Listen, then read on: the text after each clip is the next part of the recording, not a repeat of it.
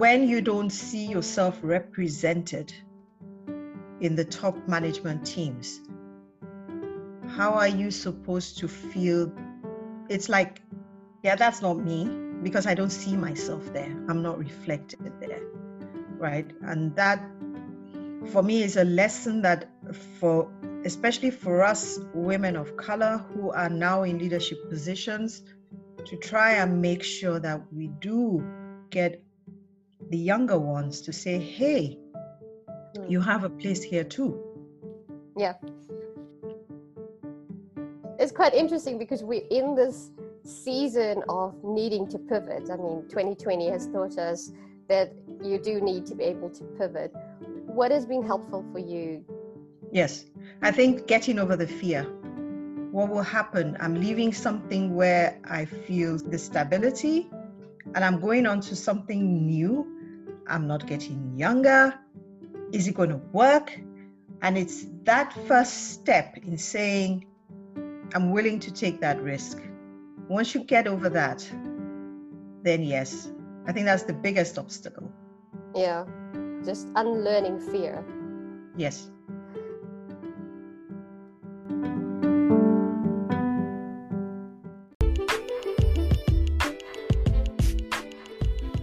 Welcome to Women's Work, Leadership Conversations for Women. If you're a woman in leadership, then this one's for you. Our guest today is Dr. Abiola Seneki. She's a lecturer of organizational behavior at the EBS Business School in Germany. She completed her PhD there in 2017. Abiola also studied electrical engineering at the University of Lagos in Nigeria, and she completed her master's in King's College in London. She also has an MBA from Imperial College in London, and after completing her studies, she worked for over 10 years as a management consultant in Nigeria and Germany. Abiola grew up in Nigeria and has lived in Germany for over 20 years. She's married with 2 children, and one of the things she really likes to do is Zumba. Welcome to Women at Work. In this episode, we're talking with Dr. Abiola Seneki, and I'm so pleased to have her join here and share her story and share a little bit about women in leadership and also women of color in leadership. So I'm really happy to have you here. Welcome. Thank you very much for inviting me, Rachel. I'm honored to be here. I thought I'd start with your leadership journey. So what has brought you to this point so far? And maybe share a few highlights for us. Well, how shall I begin? I started off the very traditional way. I studied engineering. I did my master's in engineering. Why did I do engineering? I liked mathematics. That was basically it. My father is an engineer, so I thought, okay, lack of imagination, just keep going that way. And ended up then doing my first pivot when I was after my master's, and ended up going into business. And so I ended up in consulting, management consulting, worked there for a couple of years. And then I realized that actually, what is it that you actually want to do, Abiola? What is it that means something to you? I did enjoy my time in consulting and I got to manage a position, but I wanted to do something where I would increase the meaningfulness of my work to myself, just myself. And I've always wanted to teach. I've always wanted to mentor. And so I decided that the best way to do that would be to go into academia. 2012, I decided to start my journey as an academic. Finished my PhD in 2017, and I haven't looked back since. I totally enjoy the role that I have as instructor, as mentor, as leader to these young, promising people that I wouldn't change it for anything anymore. I think I did make that right decision. So after 2 pivots, I ended up here. It's quite interesting because you studied engineering, but now you work in organizational behavior. Yes. And teaching and lecturing in it. Yes. Yes. Yeah. I mean, that's really complete turnarounds. It's unbelievable. Yeah. It's quite interesting because we're in this season of needing to pivot. I mean, 2020 has taught us that you do need to be able to pivot. What has been helpful for you to pivot from what you've initially studied to going into teaching? Because you knew you wanted to mentor and teach. Yes, I think getting over the fear. What will happen? I'm leaving something where I feel the stability, and I'm going on to something new. I'm not getting younger. Is it going to work? And it's that first step in saying, I'm willing to take that risk. Once you get over that, then yes, I think that's the biggest obstacle. Yeah, just unlearning fear. Yes. Who would you say have been your biggest teachers on how to know yourself better and also to lead well? It's interesting, but it's my parents. Yeah. Yes, that's very interesting, but that is true. They are both, my dad's not here with us anymore, but they're both leaders in their own right. Both are professors, and they've done things. I just watched the way they mentor people. People look up to them, not just us. And I'm not just saying this, but I see it when people come and ask my mom for advice. She's a medical doctor. And the way she carries herself, the way she advises people, I learned a lot from her. I also learned that from the two of them, each of them has a vision. My dad's was, we need to eradicate polio in Nigeria. And he did what he could to help in that vision. Wow. My mom's is, we need to do something about HIV/AIDS in Nigeria and sickle cell. And she did her own part in getting that. It's not gone by no means, and they didn't do it themselves, but they at least contributed to that. And I was watching that growing up as a child, the obstacles my mom had to face to become a female professor. She's over 80 now. So imagine at the time, the obstacles she would have had to face. And my dad supporting her every single step of the way taught me a lot about how relationships can be and how women can actually get to really be successful leaders, even with all those obstacles. Yeah. And it's so important to have a vision, I think, because a lot of times people think being a leader is having a checklist of all the things you should say and do. But it's really that vision that pulls you forward and also adds meaning to what you're doing. Yes. I mean, in when I teach leadership in school, actually, there's that definition. Leadership basically is looking at the big picture. Yeah. Management is putting that picture into practice, right? So management deals with complexity. So organizing, doing the checklists, ticking everything, making sure the processes work. But the leader is the one with the vision, the big picture. That's where we're going. And how am I going to take you with me? And we need both. You can't have one without the other. Yeah. So what would you say are some of the key leadership lessons that you have learned through your journey? Several. The first one, we've already said, you need to have a vision. And that vision is not just for you, but also for the people that you want to take along with you. Yeah. So leadership is not selfish. You are trying to get to a shared vision with other people. If it's just for your own benefit, then it's not leadership as far as I'm concerned. Yeah. Okay. The second is authenticity for me, that you remain true to yourself and your values. You might come under pressure, but remain true. It's not always easy, but just be who you are and don't try to pretend to be somebody else just because other people think that kind of person is more successful. Because people can always tell if you're pretending, right? Yeah. Another one I have is empathy. Empathy, to be able to put yourself in somebody else's position and to say, this is what this person must be going through. or this is what this person must be feeling right now, and being able to deal with those feelings and to recognize them, and also to be able to deal with them, whether by talking about them or not, but understanding where other people are coming from. If you do that, then chances are you'll be a fairer person, because fairness is extremely important in a leader, at least to try to be fair. And the other thing I think that is important for a leader is that role of mentor.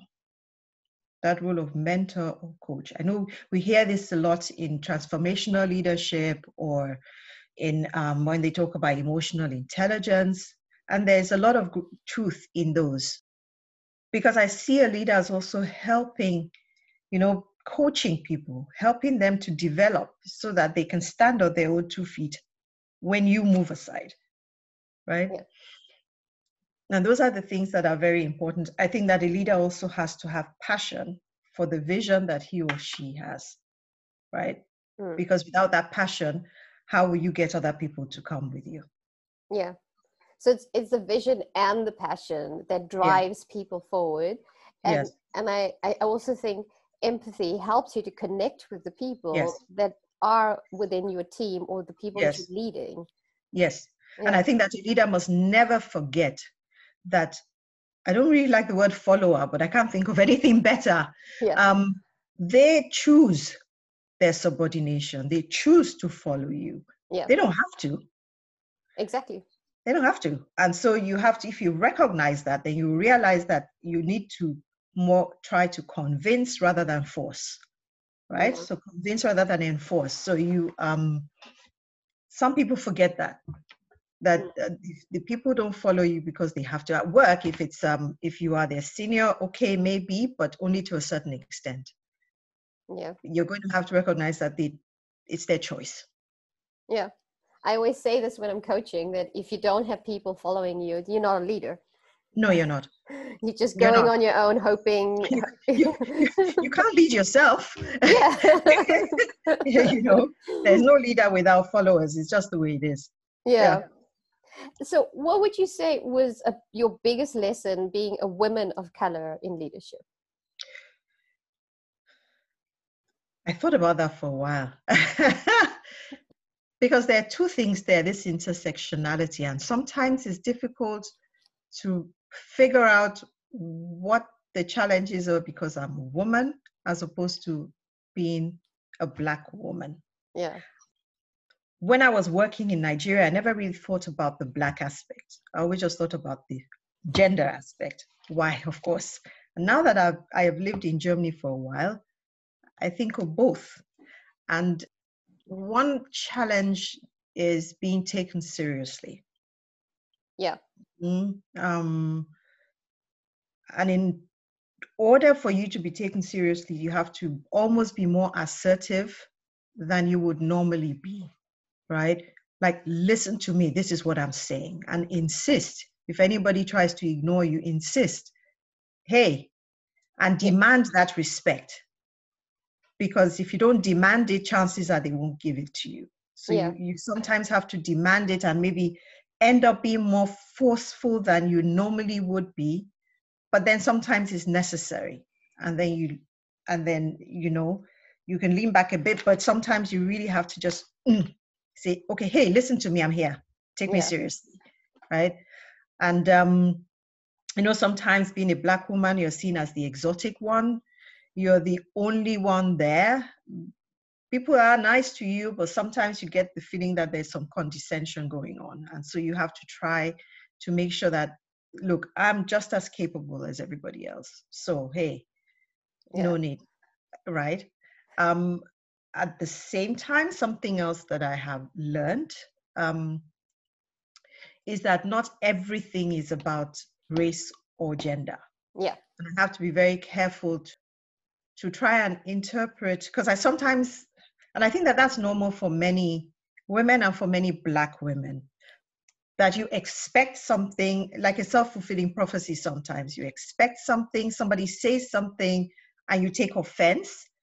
But it might be that the person needs to learn a lesson rather than the person is trying to insult you.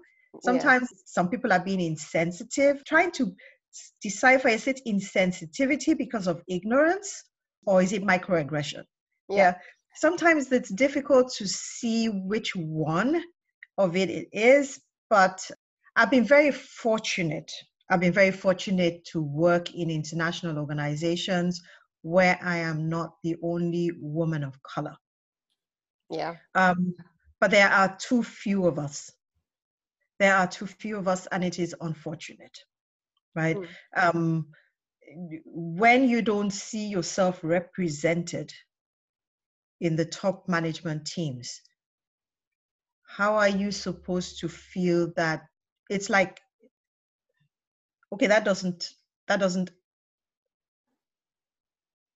not me, because I don't see myself there. I'm not reflected there, right? And that, for me, is a lesson that especially for us women of color who are now in leadership positions, to try and make sure that we do get the younger ones to say, hey, you have a place here too. Yeah. Yeah.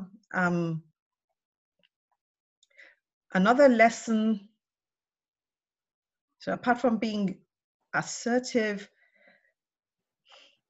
another lesson I've learned is that I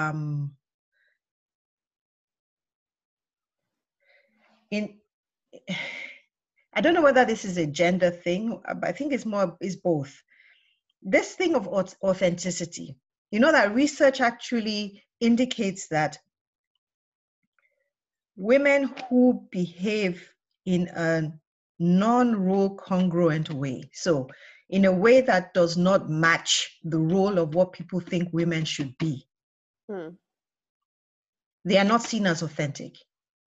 So some people might see a female leader who is tough, who has a loudish voice, who is very in your,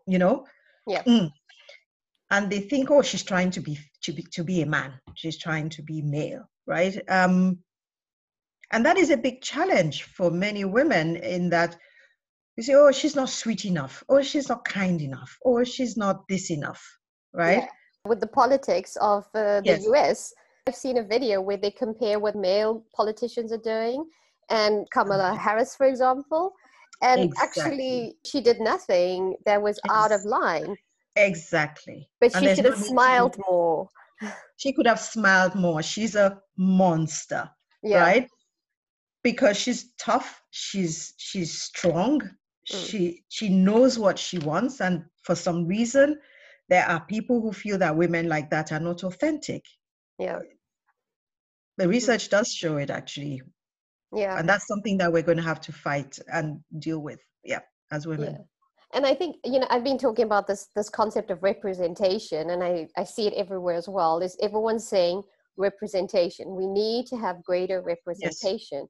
Yes. Because to summarize some of the things I'm hearing you say, it's quite a tightrope walk. It's a balance to say how much of it is because I'm female, how much of it is because I'm a person of color. I mean, you had this the same as me. I've had how much of this is because I come from Africa, because I've also had comments about too. Yeah. And then you also have to walk this tightrope to say, okay, how much of it am I going to allow to influence me or affect me? And sometimes it feels like you have to have a shield where these things bounce off you, because you're still saying, this is who I am, this is what I believe. And also to have that vision and passion to keep going despite these different comments. And through representation, you can see that there's different types of people and different types of leaders. And then women can have the freedom to be able to be the type of leader that they are, not try to fit into this mold that is existing. This mold of expectations as to how they should be. Yeah. Right? And you only get that freedom when you're accepted that, you have the right to be here. You have the right to be, like, it's secondary. You're female, you're Black, okay? You have the right to be here because you are good at what you do. Yeah. There are so many, there's so many challenges Number one, the lack of representation. Mm. And that lack of representation makes every single woman who gets up to the leadership level almost in a position of having to prove how good she is. Yeah. Otherwise, it might have an influence on the next woman of color that wants to get another job in that same place. So that burden of responsibility is on you. If I don't perform, if I don't do well, then this other Black or woman of color, doesn't have to be Black, comes after me. And they say, oh, because of Abiola and my experience, I'm not going to take her. And those are the things that are almost an extra burden for us that others don't think of. I also find I'm always trying to convince people of my capabilities. So I have the responsibility to show it even more, but I'm always in every single situation, I'm spending time convincing them that I'm actually capable. Yes. But I'm trying to convince and be authentic at the same time. Yes. And I think that it's, you know, is it a female thing as well that our voices are just not as loud sometimes, and then they tend to talk over you, at least men do. Yeah. And then you have to be able to say, like Kamala did, yeah, I'm speaking. I'm speaking. Yeah. You know.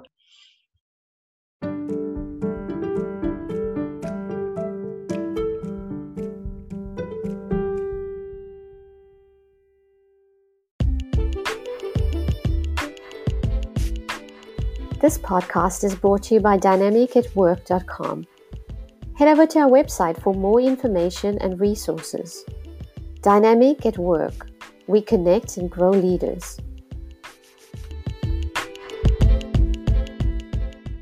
What advice would you give your younger self? Advice to my younger self. Don't put yourself under too much pressure. Everybody expects people to get an A star. If you get a B, it's okay. But you have to put in the work. Yeah.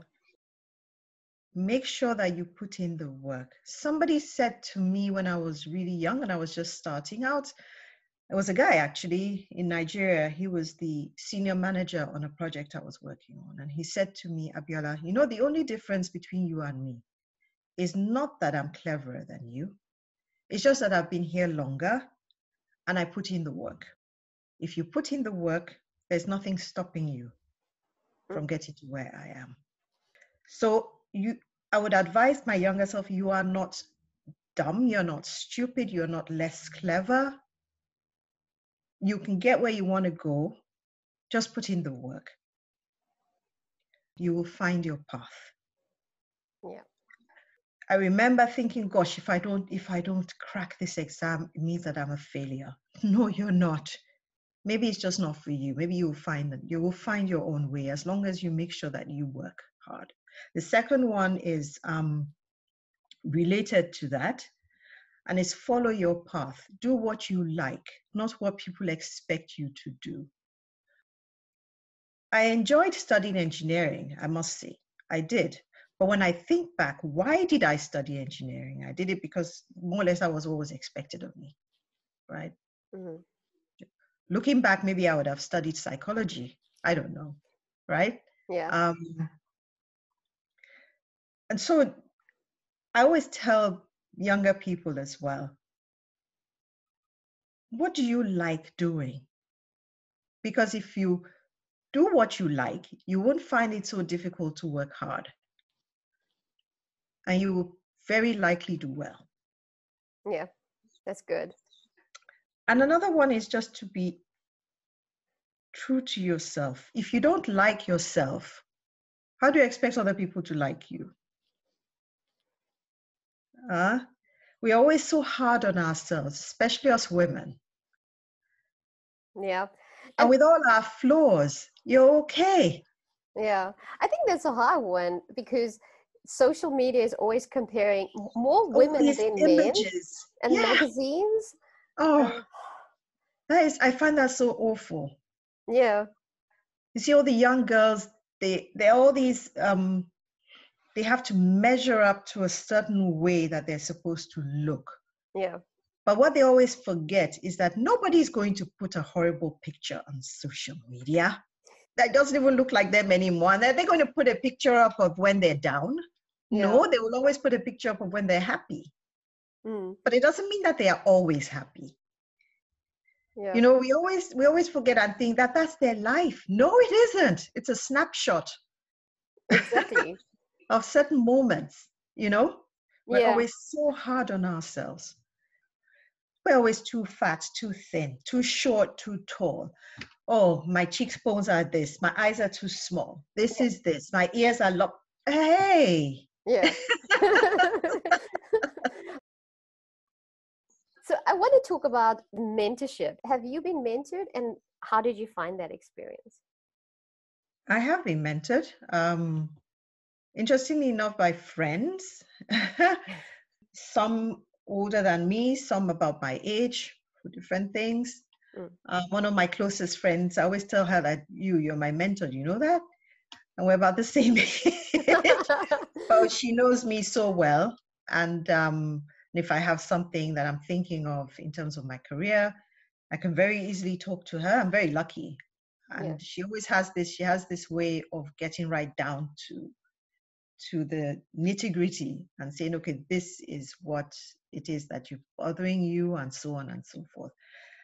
In terms of somebody bringing me along as somebody who's a mentor in my organization, I haven't, interestingly enough, the closest I've had to a mentor, in my early days in consulting in Nigeria, I would say that I did have a mentor. Yeah, that was this senior manager that I mentioned. Yeah. In terms of, he wasn't officially my mentor, but I think he just took it upon himself to be. Yeah. I will never forget that conversation. It's like we always look up to all these people and say, oh God, I can never do that. And he says, don't say that. Of course you can. That person is not cleverer than you. We're our own enemy when we think that way. Yes. Yeah. And of course, opportunities are different. You know, there are people who are at the right place at the right time, or they were, I don't know, they went to a specific school that maybe is an Ivy League that you didn't go to. So, okay, but those are things that you can't control. What you can control is what you do and how you think of yourself. Yeah. Those people are not cleverer than you. They just had the different opportunities than you had. That's the difference, you know. Yeah, it actually makes me think of another question just out of the top of my head as we're talking, because one of the things I've noticed, especially moving to Europe, is that women are not very good with networking. And I've noticed that men, it's kind of like they've grown up learning to network, and we seem to be geared towards relationships. Yes. What would you suggest for women to do, especially I want to go into Black talent within organizations? What would you suggest that they look at to expand their network? You know, I will start with an example. Yeah.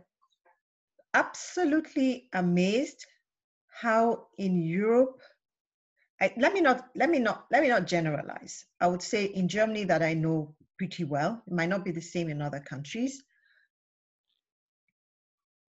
They're beginning to do so. So they have networking events that are organized by women, for women, with advice as to, there are loads of these things now, advice as to, there will be people there who, okay, you can meet, you can have somebody who could be your mentor, somebody who could help you out, or you just get to know people. They're having more and more of those events here in Germany. Yeah. So I think that women here are beginning to realize how important networking is, and they have started taking steps to improve the networks for women. Somewhere else where it is extremely strong, and they recognize this even earlier, was in Nigeria. Right? And you have things like WIMBIZ, which is Women in Business. It's been around for over 10 years, I think, trying to encourage women, also entrepreneurs, just basically helping each other out. Yeah. Then you also have, it's called the Gaia Women's Club, and it's for women leaders in Nigeria. And they come together to network and to learn from each other. Mm. And I'm amazed how much more advanced that is over there Yeah. than it is here. It's quite interesting. I think apart from the typical, oh, let's meet up for dinner somewhere, people present something and then we chat. I haven't seen a lot in terms of, oh, let's just go somewhere, let's just do something. Yeah. We could do more of that. Yeah. And women network differently from men. So it's the more I see you, the more I build a relationship, the more I start liking you, rather than being in a big group of people and handing out cards. And it could be that men are also more transactional than women. You even said it very well. You said we tend to base our networks on relationships in terms of whether I like you or not really. And I think that men are more transactional. That they're like, I don't necessarily feel that you could be my best friend, but I will call you if I need something. Yeah. Whereas a woman would never do that. Yeah. And I think that's important, to learn how we network differently and have those networking events. So I want to talk about Black talent, specifically around companies that recently I've come across that say they can't find enough Black talent. One of the examples I came across recently was Wells Fargo, which is based in the US, and they said they couldn't find Black talent. And actually a lot of their Black talent actually moved out and left the organization. So it became quite a newsworthy subject. What are your thoughts on this? I have several, actually. The first one is when we look at organizations saying they're trying to find Black talent.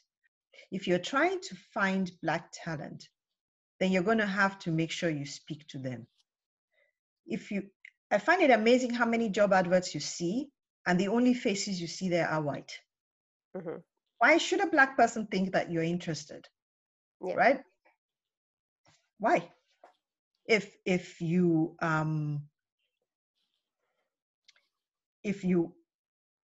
hire a Black person, you make sure that you don't tolerate any form of discrimination. That person will talk to others who will then apply.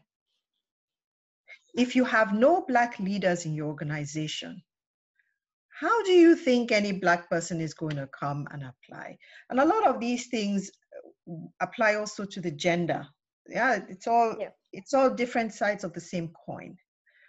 The same with LGBT, the same with disabilities. If you don't have people where they can see themselves in your organization, why should they want to come? That's the one thing. And then the other side of the other one is in terms of people not being able to get jobs. I find that, at least over here, this very conservative way, if somebody didn't go through your school system, then you don't want to even find out what it means in the other school system. Because I went to university in Nigeria does not mean I'm not qualified, right? And rather than being open and saying, oh, let's talk to you, let's see what you can do, they just say, oh, that person didn't go to any university in Germany or any university I can recognize. So no, without even thinking twice. Because I see it a lot that you see, oh, the person went to University of, let me just pick one, University of Nairobi. Got a first class in engineering and is applying for a job in the Netherlands, in Germany, wherever. Because that person did not go to a university that they know, that they recognize, they don't place as much value on that first class degree. And chances are that person will not get an interview. There's been research to show that people tend to hire people like them. Yes. So it comes back to the company culture. It also comes back to the process. So are you hiring people with insight into the type of differences that they have, and having someone, for example, like you being part of the interview process, or someone like me being part of the interview process, because then it's not completely skewed to say, well, you're not like me. I think that is so important. Again, that mirror. Do I see myself there? If you're recruiting team, so the recruiting and selection are two different things, right? So recruiting is more the marketing part of it. How do I attract people that they would even want to apply in the first place? They won't apply if they don't see somebody similar to me. Exactly. Let's assume that I'm somebody who has top qualifications. I could pick wherever I want to go. If I don't see myself in your organization, I won't apply. So how are they supposed to get the best people? Right? And I'm talking Black, color, people of color, just the diversity. Yeah. Why would I apply to you if I don't see myself in your organization? So that's the one thing. Then there's the selection procedures. And selection is then all the things to do with interviews, to do like filtering out. And unfortunately, people of color tend to get filtered out much more. There's lots of research in Germany that shows it. If you just go to the anti-discrimination website of the German government, where they have lots of scientific papers on what goes on and all these experiments, you will see that people of color tend to fare much worse with the same qualifications as white. And even within the people of color, there's a ranking. And Black African men have the worst of everything. Right? Black African men or Middle Eastern looking women, they have the worst of it, right? They are usually not taken. And so it is important for organizations to have, just like you said, diversity in the selection team. Okay, so diversity in the way your organization, the image of your organization, and diversity in the team that selects people. Because if you don't have that diversity there, you might just have somebody, I know the University of Nairobi. Yeah, of course. They have a good reputation. Let's try them. And if you don't have that and you're completely, we call it groupthink, right? You're all together thinking the same way and you're not willing to break out of the box. And I think that is a lot of the problem here. We're talking about women and women of color in leadership. What can they do to support a different process, or support a process that encourages more women, besides, of course, the advertisements, the recruitment? What else can they do personally to encourage women of color? See, there are two things: to encourage them to apply, or to encourage them when they're already there. It's both of those. It's both, right? So when women of color are already there and they're in your organization, there's nothing worse than just ignoring that the person is a woman of color. If you have a question in terms of, when that book of it's not enough to be non-racist, you have to be anti. So you encourage in your organization for people to speak up if they notice anything, and to put up those sensors. If you notice any, and I'm not just talking about women of color now, I'm talking about in any way, shape, or form. Culture of no tolerance when it comes to bullying, when it comes to discrimination, when it comes to making very, very sexist, racist remarks. No tolerance. Doesn't matter who you are. That's one thing. The other thing is your policies and your process, rather your policies in terms of promotions. Make sure that they're fair. Regardless of whether it's a person of color or a man or a woman, or somebody who is gay or not, or somebody, it doesn't matter. Just make sure that your processes are fair, because these things are not independent. How do you make sure that it's fair? Because at the moment, it seems it's fair. If it's not a diverse workforce, it might seem that it's fair. I agree. I mean, first of all, you have to, that's why I was saying, if they're already in your organization, you have to have enough. You have to have representative people there. You have to have at least one woman of color in there to be able to to be able to show those things. And hopefully that person will be able to encourage other people to come in and join, right? You know, in Germany, what they do now, because they have this quota system, that in job advertisements, they actually write, they actually write it. They encourage women to apply. If two people have the same qualification, we will probably take the woman. Okay. They actually write it. Yeah. I think it's not allowed in the Netherlands. I read somewhere that it's not allowed. So there's a policy thing, right? Yeah.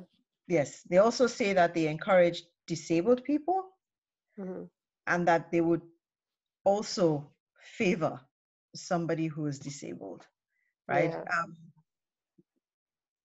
And that's because they have this, at least for women, they have this quota system that they introduced. Now, the question is whether that really is advisable. There are disadvantages and there are advantages, but I don't want to go into that. But yeah, policy is one thing. And in terms of attracting women of color,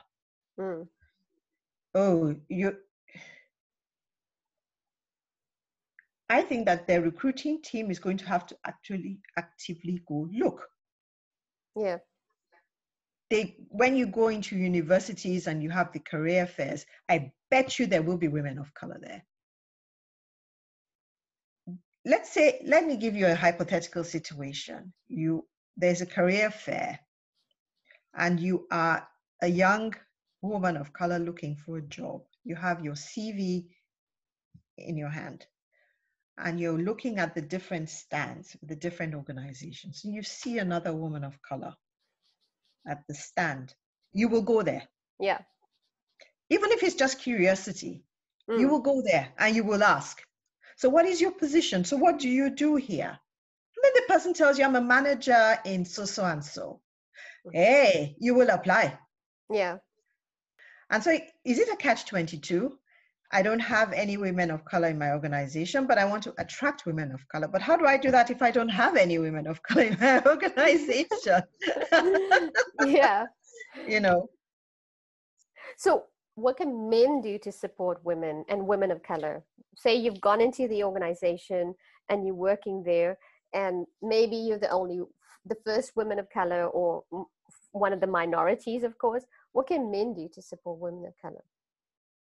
I think that the same thing men can do to support women in general or any other group in general, and that is to always be respectful, to recognize talent, and not to accept intolerance from somebody else towards that person. That's important. That is extremely important. Yeah. And just taking you as you are, just like they would take a white man as he is, right? Your qualifications and that also means that if you do something wrong, that they can also tell you. Yeah. There are two sides of the coin when it comes to being treated equally. And being treated equally also means that nobody's perfect. Yeah. And I have to be corrected if I do something wrong. And you have to be able to tell me that without being afraid that I will say it's because of my color. You see, there's so many different nuances in here. Yeah. Right? But I would so encourage a white man to take a woman of color and be her mentor. And I think there's a benefit because you have the reverse mentoring too. Because as a white male, you might feel, I don't know what's appropriate, what's not appropriate. And you can also be able to reverse mentor and also to be able to introduce to a whole world that they haven't been part of. Yes. There's a very interesting research paper called Why Diversity, it's very similar to Why Diversity Policies Don't Work. Yes, something like that. You've read it. Yeah. And there they specifically mention mentoring. And the person being mentored also being a teacher to the person doing the mentoring. Mm-hmm. And that if organizations can do that and just basically mix it and get leaders who are white men to mentor women of color, Mm-hmm. this learning effect will happen. And with time, there would be, with the added effect, of course, if that is that person, the mentor, will also be able to carry the person up. Yeah. Then you see a woman of color who is a leader, who then mentors somebody else, right? And that cycle keeps going on. And I think that is extremely important.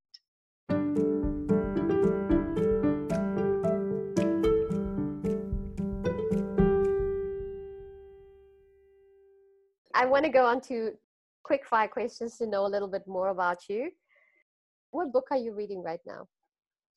I read all the time because of my job. So I'm always reading scientific articles. So if I'm going to read something that is not to do with my job, then I tend to try to read something light sometimes. So at the moment, I'm reading a book by Robert Galbraith, who actually happens to be the author of Harry Potter. It's a pseudonym.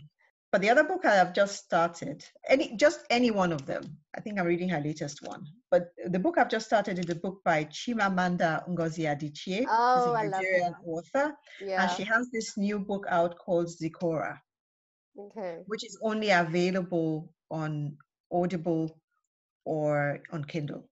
Yeah. So it's not actually published in paper form. She has a great TED Talk out, which I absolutely love. The Power of a Single Story. The Power of a Single Story. So powerful. She also has another book called We Should All Be Feminists. Yeah. Yes. She's really good. And she actually wrote one of my favorite books, which is Half of a Yellow Sun. Okay. I don't think I've read that one. Yeah, it's a bit of a history lesson in Nigeria and about Nigeria and the Nigerian Biafra War in the 60s. And she writes from the characters in the book come from they live in that time, just before the war and during. And she writes about all the different things that I didn't even know, that I went back to my parents and said, is this true? Did this happen? That's actually one of my absolute favorite books. Yeah. It's amazing how much we're learning right now during COVID that we didn't know before. It's just incredible. Yes. So what's your all-time favorite movie and why? I have more than one. I was thinking about it. I have more than one. I love The Color Purple. Oh, yes. Yes. Yeah. It's a very hard film to watch. But I think I've watched it 3 times. It covers everything. But I just thought about, why did I like that movie, or why do I like that movie so much? And I think it's because it's a movie about a woman's journey. Somebody, that character, that Whoopi Goldberg character, this woman who she suffered everything and she still came out strong. Yeah. She still came out strong and came out an independent person. That is an amazing story. Yeah. That's my all-time favorite movie. And then, of course, I love The Lion King. Can you come from Africa and not love The Lion King? Yes.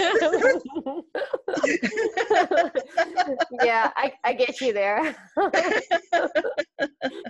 I love your movies where I don't like that they go through a hard time. And more we see it now in leadership development research, that actually it's that heat experience. So the difficult time that we go through that can actually shape us and create us to be more resilient, but also more passionate and have a stronger vision, which made me love just the story and the journey of going through the hard time, redefining it, and being able to use it and turn it into gold, which I think is amazing. Yes. Yeah. And I think that is one of the lessons, that if you go through a hard time, finding that way of turning it is the difference between letting it take you over or you taking control. Yeah. That way of turning it to say, what have I learned from this? How has this made me stronger? How can I move forward? You know? And sharing that story and sharing that and wisdom sharing with it other with other women people. or other Yeah. people. Yeah. So who's your go-to person for support at work? My husband, he is amazing. Yeah. I remember when I was doing my PhD. Here I was, 2 kids. They were pretty young at the time. Mm. I said I wanted to do my PhD. And he's like, are you sure? You know that it's very intense. And I'm like, yeah, but I want to do it. He said, okay, no problem. And hours on end, I'll be in my front of my computer. I would disappear into the room to do my work. And he did everything. And I know he always has my back. And if I need advice on something that I'm not sure about, whether it's my career, whether it's something at work that happened, what am I supposed to do? I go to him, and he always, always, always helps without necessarily telling me what to do. That's fantastic. What's your never fail routine for self-care? Sport. What kind? I've started doing, well, I do Zumba. Absolutely It's love. quite fun. Yes. And then I've started with CrossFit, Yeah. which is very intense, but it is a lot of fun. So Yeah. I do both. And I've started, but I'm not there yet, but I've decided I need to learn yoga. Oh, I love to help yoga. me to help me relax. I don't relax enough. Yeah. Last question. So what is the one dream that you still would like to achieve? The $1 million question. The $1 million question. I've always liked to travel. And there are some parts of the world that I've never been to and I have no idea about. I think of South America, for example. I have no clue about South America, but even more important for me is how little I know about my own continent, the continent of Africa. It's huge. It is huge, and I know so little about it. How many African countries have I been to? I think I've been to more European countries than to African countries. That cannot be. Seriously, how? I went to visit a friend in Kenya once, and Nairobi is the place, I guess, because the UN headquarters in Africa is there and everything. So you have people from all over the place. So there was this function, and I was sitting down talking to people. They were all African, from Congo, Brazzaville, from Guinea, from Cameroon, from Mali, from Mozambique. Yeah. And I'm like, all these people, and they were all women, actually, when I think about it. And they were all professionals working to different degrees with the UN, some working on very dangerous. There was one woman there who just come back from South Sudan, where she was working. I think she was a journalist or something. And I thought to myself, look at these fascinating people that I'm meeting here from different parts of my continent. And I just realized, do you really know your continent? And so my goal is actually I don't know when enough is enough, but get to know as many African countries as I can.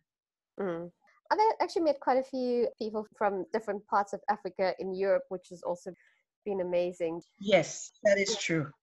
Yeah. That is true. No, see, I met you. Yeah. Who would have thought, right? Of course. Yeah. Abiola, thank you so much for joining. It was really just nice to speak to you and to learn more. It's lovely to have you. Thank you for inviting me again.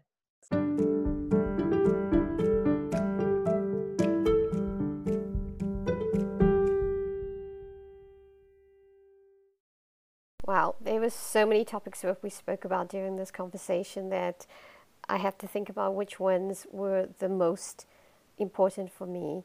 I think the unlearning fear and being able to pivot is so important, and really being brave enough to take that step. And representation, I cannot say this enough. If you want to have diversity and inclusion within your business, it's important to have representation. And as a woman of color, you need to be able to see yourself represented in companies and different roles. So to look, where can we find this representation? Where can we find a mentor? Where can you find women that you can connect with and build relationships with to be able to grow? This conversation just made me feel connected, and having a conversation and saying, yeah, wow, me too. I've gone through that. I recognize this in myself. It's so powerful. Being able to find someone and build a relationship with a peer, with someone as a mentor is so important. I hope you enjoyed this as much as I did.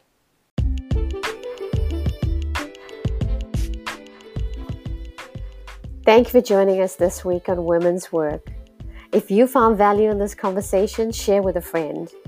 Remember to click on the subscribe button to make sure you never miss an episode, and we'll see you next time.